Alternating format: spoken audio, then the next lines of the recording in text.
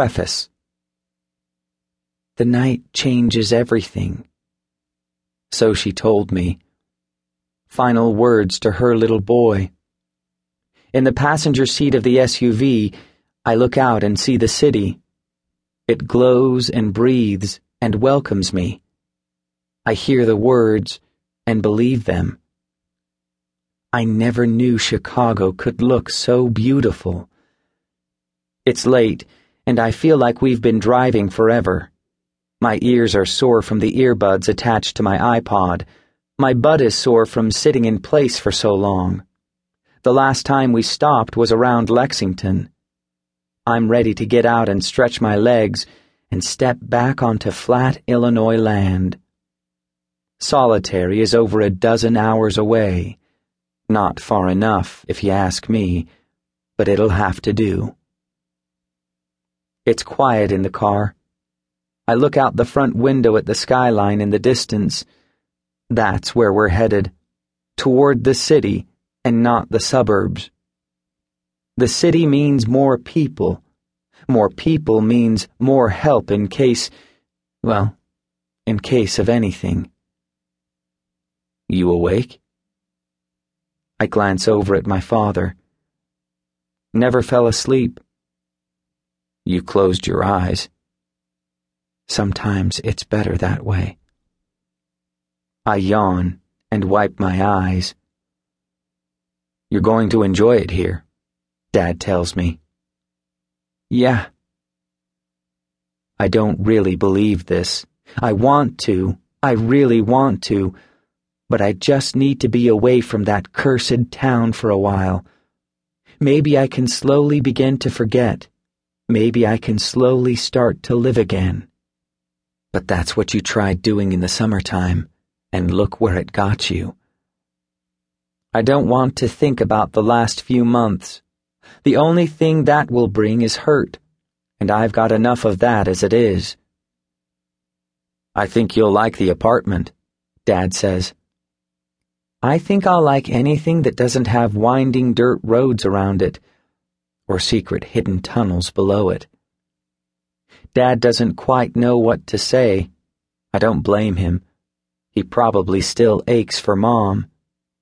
Maybe he's angry with himself for not being able to do more. That's how I feel. Angry with myself, with nothing left to say. When someone dies, all you can do sometimes is stay quiet and keep moving. I thought that losing Jocelyn hurt, but this is different. This is worse. The first time you did too little, but this time you did too much. Hungry? Dad asks. I was until I turned off the music and started hearing the voices. No. The city with its lights and life invites us in. I'm glad to see civilization again. I no longer feel so remote and so alone. Yet there's a part of me that says I should have stayed. There was no reason to stay. There's so much to think about that my head hurts. I can't sort out the details. I think of the motorcycle, of the cards, of Marsh and Staunch, of Ollie, of him. I can feel the Zippo lighter in my pocket. Then I picture her face and feel the hurt again. I know Mom is proud of you. I let out a chuckle and then keep my voice down. Proud of me for what? Proud of you for being strong for her.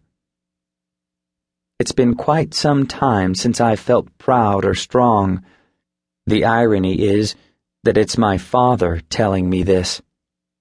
7 months ago, there'd have been no chance ever that I'd be riding here with him. But life sure has a way of crashing and burning around you. The interstate eventually merges into Lakeshore Drive. Even though I can't see it, I know Lake Michigan is out there in the darkness. I can feel it watching and waiting in silence. Eventually we take an exit and drive for a few minutes down block after block. This place will be busy tomorrow night around this time, Dad says. Everybody will be celebrating and toasting and laughing and living. Want to know what I was doing last year on New Year's Eve, Dad? I was discovering that this girl I'd fallen crazy in love with had her throat slashed by a bunch of freaks in robes. Even though Dad knows a few things, he doesn't know that much. He can't know much. I still don't know everything, but I know enough now. I know a lot of answers to questions that circled inside my head a year ago. Answers might fit the puzzle pieces together, but they still don't block out the gaping hole in the picture.